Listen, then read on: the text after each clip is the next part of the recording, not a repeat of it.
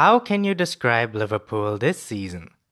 They spent what seemed like 3 months playing mostly nonsense football, eking out results through luck and sheer individual genius, but they've actually managed to do a Real Madrid circa 16-17 and win their way into magnificence. Liverpool's performances in December have looked a cut above the rest, and the unrelenting beatdown they handed Arsenal was quite simply staggering. They were better in every single department, and a 5-1 win flatters the Gunners. It wasn't just their fabulous front three, but their midfielders who are now starting to look excellent. Fabinho was fabulous yet again. Shaqiri was bright, the defenders were solid, with Robertson in particular a ceaseless blur up and down the left. Klopp's men are beautiful to watch. They started fast, went behind and roused themselves to come again and mangle a top 6 opponent like they were made of crepe paper. They exploited every single flaw there is to be exploited and took a staggering 7-point lead at the top of the Premier League. Firmino hasn't been anywhere near his brilliant best this season. A change of formation closer to 4-2-3-1 was mostly to blame. He no longer had the freedom and movement he did in the 4-3-3 they played last season. He had no goals at Anfield in the Premier League this season, and no goals at all on the domestic front since September. But during all of this, he never stopped trying. Against Arsenal, he was constantly alert and aware, on the move trying to make things happen. So of course, it was he who popped up to stab home after the pinball in the Arsenal box, drawing Liverpool level early on.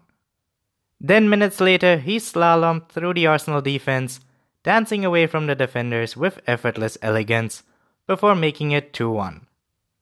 Late in the second half, he dispatched a penalty to seal his hat-trick and make it 5-1. His first ever Liverpool hat-trick and a cap on a wonderful display. There was a very clear disparity between these two teams regarding their relative pressing play and beating the press. Liverpool might well be the best pressing team in the league, but what is so often overlooked is their complementary play against the press, which was starkly different to that of their visitors.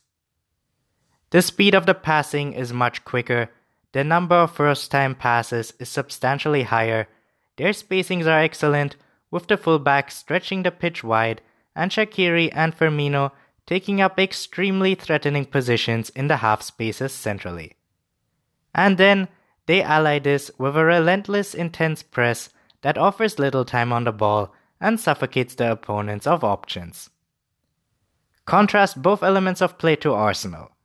Not only do they play slowly and ponderously against high-pressing teams, meaning that they struggle greatly to break out with any real attacking foundation to work from, but they also do not press with the same awareness, structure, and intensity.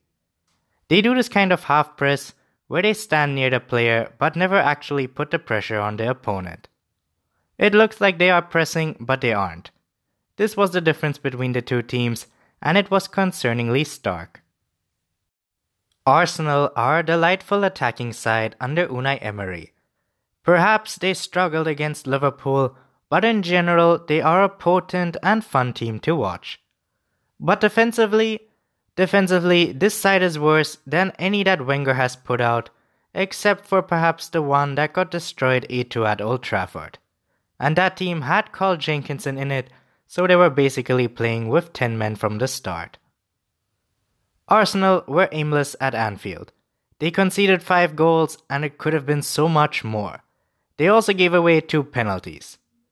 Sure, Liverpool's first goal with a bunch of lucky ricochets was full of bad luck, but the showing after that was almost impressively bad.